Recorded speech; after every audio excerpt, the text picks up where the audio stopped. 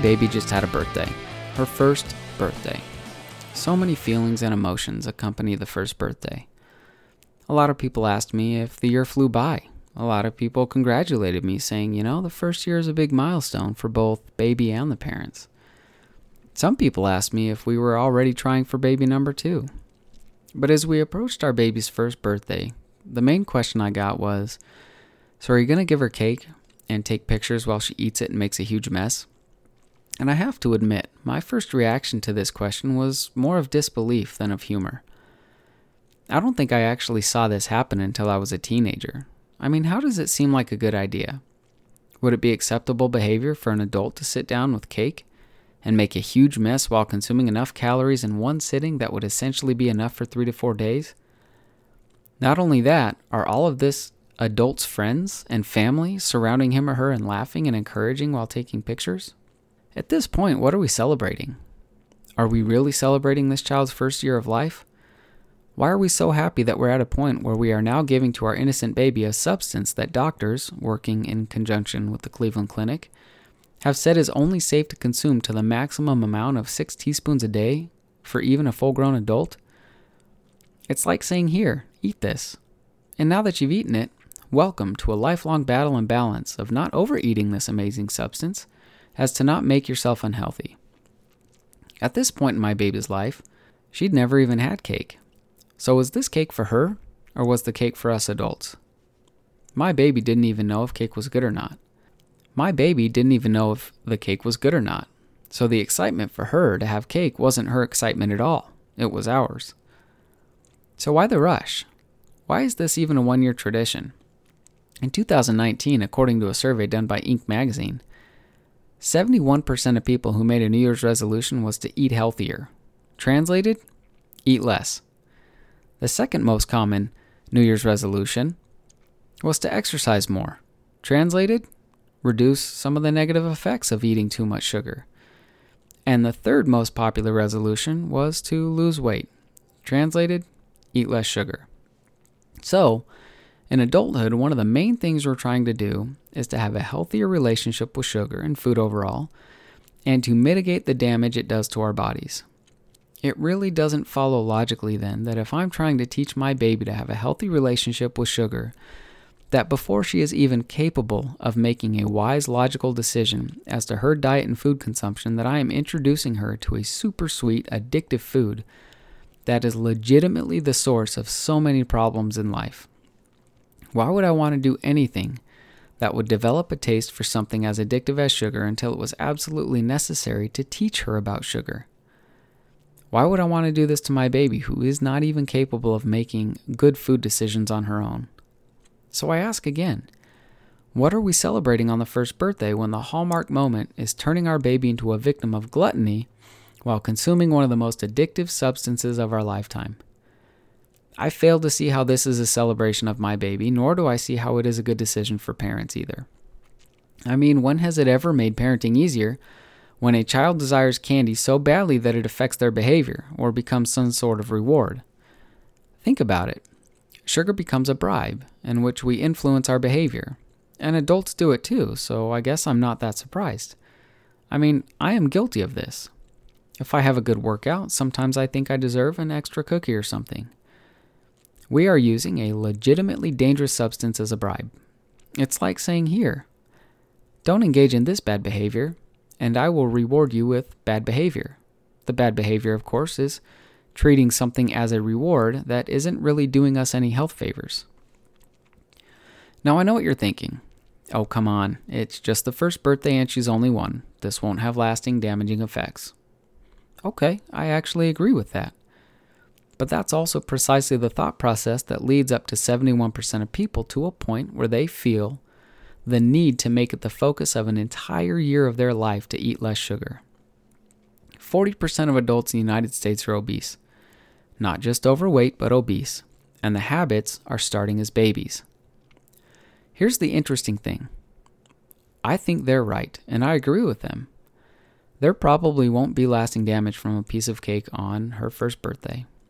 But that obviously isn't the problem then, is it? The problem is us adults and our relationship with sugar. So I'd like to focus on a couple of things. First, what kind of problem is our unhealthy relationship with food and sugar, and what is it doing to us? And second, what are we going to do as parents? And spoiler alert, I don't know. I don't have the answer. Why?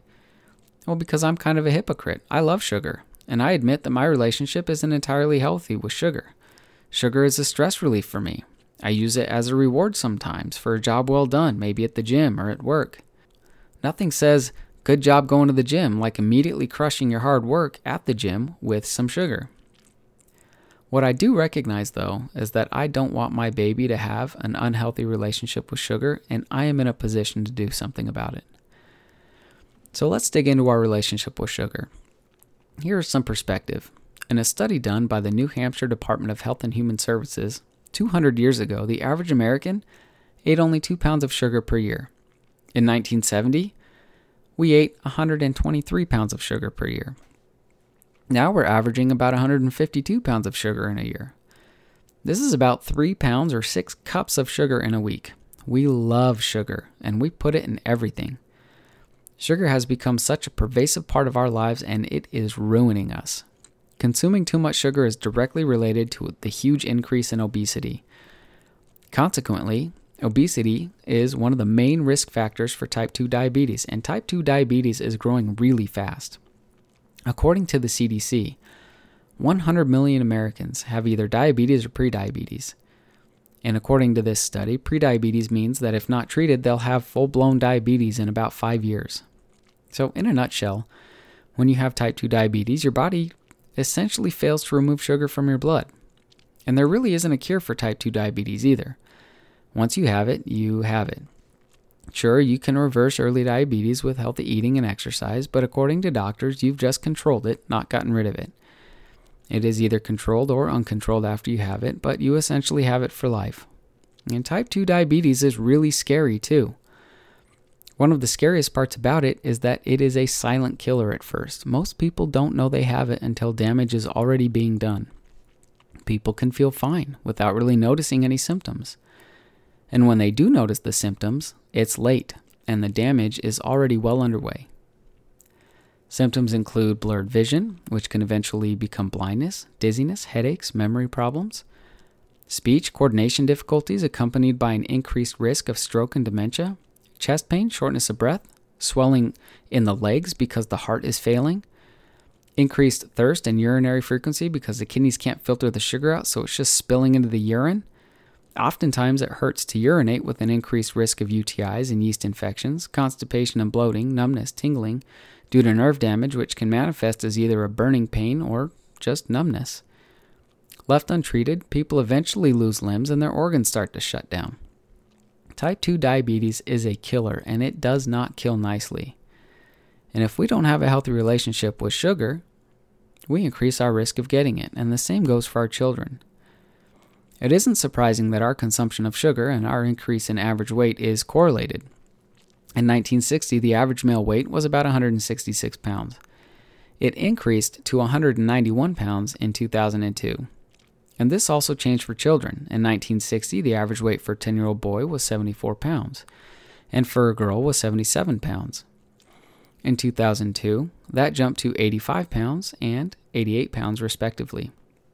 The big question here is, whose fault is this weight gain in the children? Is it the 10-year-old's fault, or is it the fault of the adults? I believe it is our fault. It is the adult's fault. An obese 10-year-old isn't obese because he or she decided to be on their own. An obese 10-year-old is a victim of what life was pushed on them.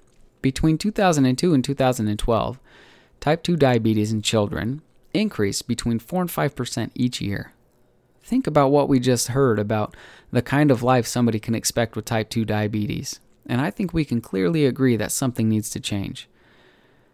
A young child with type 2 diabetes is going to have a hard life, and possibly a hard death at some point because of a disease that was mostly preventable. Now, what about the psychological effects of being overweight or obese? A study conducted showed that overweight kids were twice as likely to be victims of name-calling, and 4 times as likely to be victims of name-calling if they were obese. Obese kids were about 3 to 4 times more likely to be victims of some sort of physical bullying. Twice as many overweight kids were excluded from group activities, while nearly 4 times as many obese kids were excluded from group activities. Now, I don't think I need to dive too much deeper into this to realize that we need to teach our children how to have a healthy relationship with food. And secondary to this, we need to teach our kids to not bully those who might struggle with their weight. That's an entirely different conversation. Up to this point, I've only highlighted obesity as a consequence of an unhealthy relationship with sugar. There are many other facets and many other ways an unhealthy relationship with sugar can affect a life.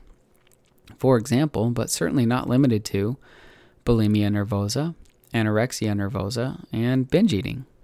Now, I feel that it is really important to mention these because they are real and deserve attention.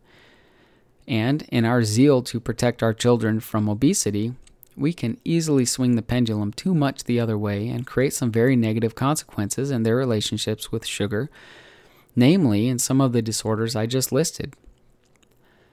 A review in the archives of general psychiatry confirmed that anorexia nervosa had the highest mortality rate of any mental illness.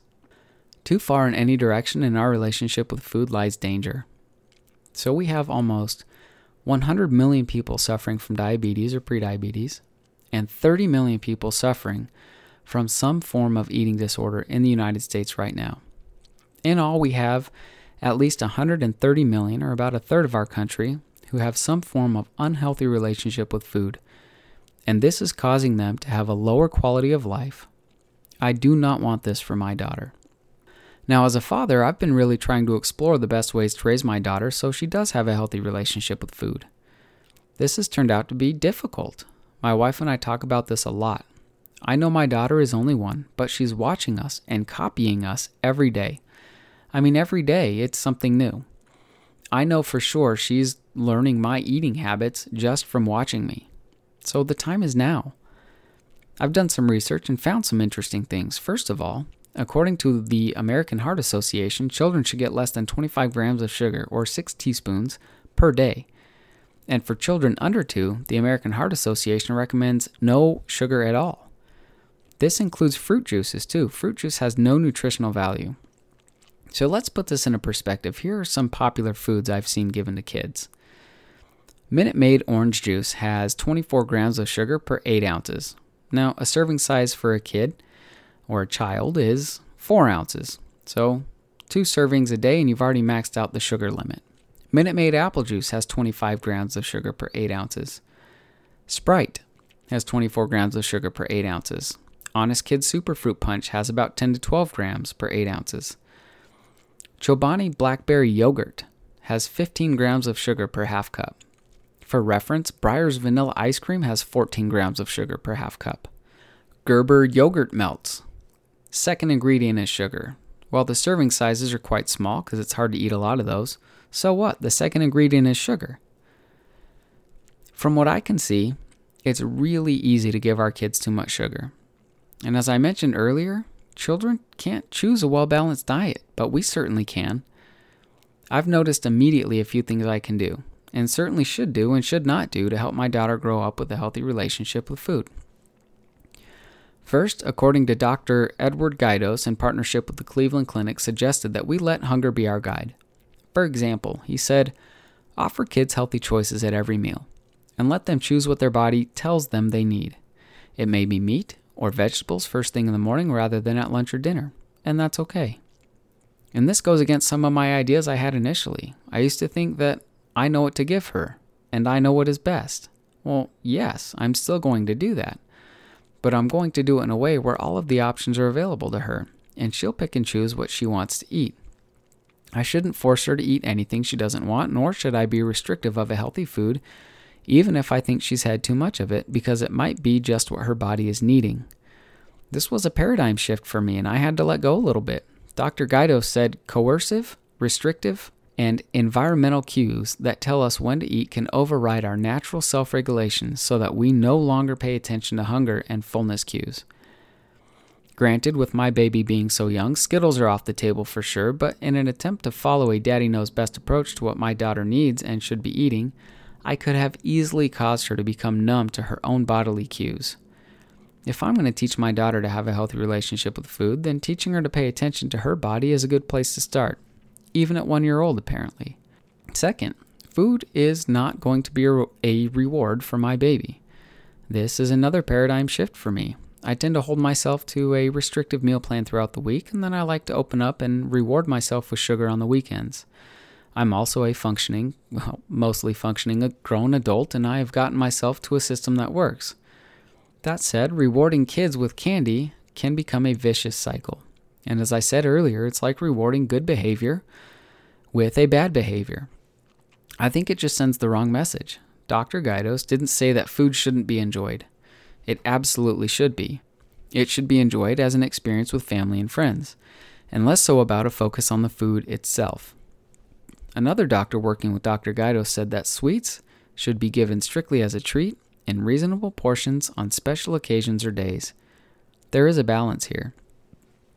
I was very anti-sugar for my daughter's first year of life. I wanted to be anti-sugar until she was at least 2 years old also. But this approach can bring about a certain conflict, and I had to realize this. And this conflict arises because, 100% restriction on sugar can lead to some pretty serious consequences as a child grows up. Restricting sugar brings the attached message that we're restricting sugar because it must be bad. How can something that tastes so good be so bad? In a little person's developing mind, this creates some severe dissonance. Then, eating sugar can bring shame. Shame, in and of itself, is an unhealthy relationship with food. So, with a good intention of trying to make my daughter healthy, I can easily plunge her into a dark place of secretive eating full of shame and guilt. That certainly would not end well. Now, I don't think that a pure restriction of sugar until 2 years old is going to cause this. This is why I allowed my baby to have a cupcake on her birthday. Granted, I made the cupcake from scratch and it had zucchini in the recipe. I knew exactly what I was giving her. I wanted my daughter to grow up feeling included in our social activities. There is a social aspect to eating, and I didn't want her to feel left out. When we're with family, she already shows interest in eating and what we're eating. She undoubtedly feels as if she's part of the family. Whenever we're out, we always make sure she has healthy food. We've decided that on celebrations and special occasions, now that she's 1, she can have a couple of tastes of a dessert, but we limit to a few bites. That said, though, it is also really important to lead by example. The other night, we went out to dinner with some family, and I did not want her to have any dessert, so I skipped dessert too. She wasn't left out because I didn't have dessert either. As I mentioned, I am kind of a hypocrite here. I do like my sugar, and I consume it more than I should. That said, just because I'm working on making my own relationship with sugar better doesn't mean I can't create good boundaries for my daughter. My wife and I make it a priority to feed her healthy food. She doesn't know any better, so it's our responsibility. Not only will it be good for my daughter, for my wife and I to set healthy standards for her, it continues to motivate us to eat healthier all the time. It has dawned on me how much it is my responsibility to teach my daughter how to have a healthy relationship with food. And I don't think I realized this at first. The world does not teach this. The world we live in teaches us that bigger and sweeter is better. And because of that, we acquire a taste for sweet things at such an early age. And then we need an extremely high amount of sugar to satisfy that taste. And I am no exception. I love sugar. I love candy and treats. It is a constant battle to have a healthy relationship with sugar, and it scares me that I might fail her. And I'm not about to tell people how to feed their kids. I simply wanted to highlight how things have been going so far. And you know what? It's a bit scary. Scary enough, at least, for me to want to teach my daughter differently. I think we owe it to our kids to be educated and to educate them about the food they eat, because in reality, the alternative is no way to live.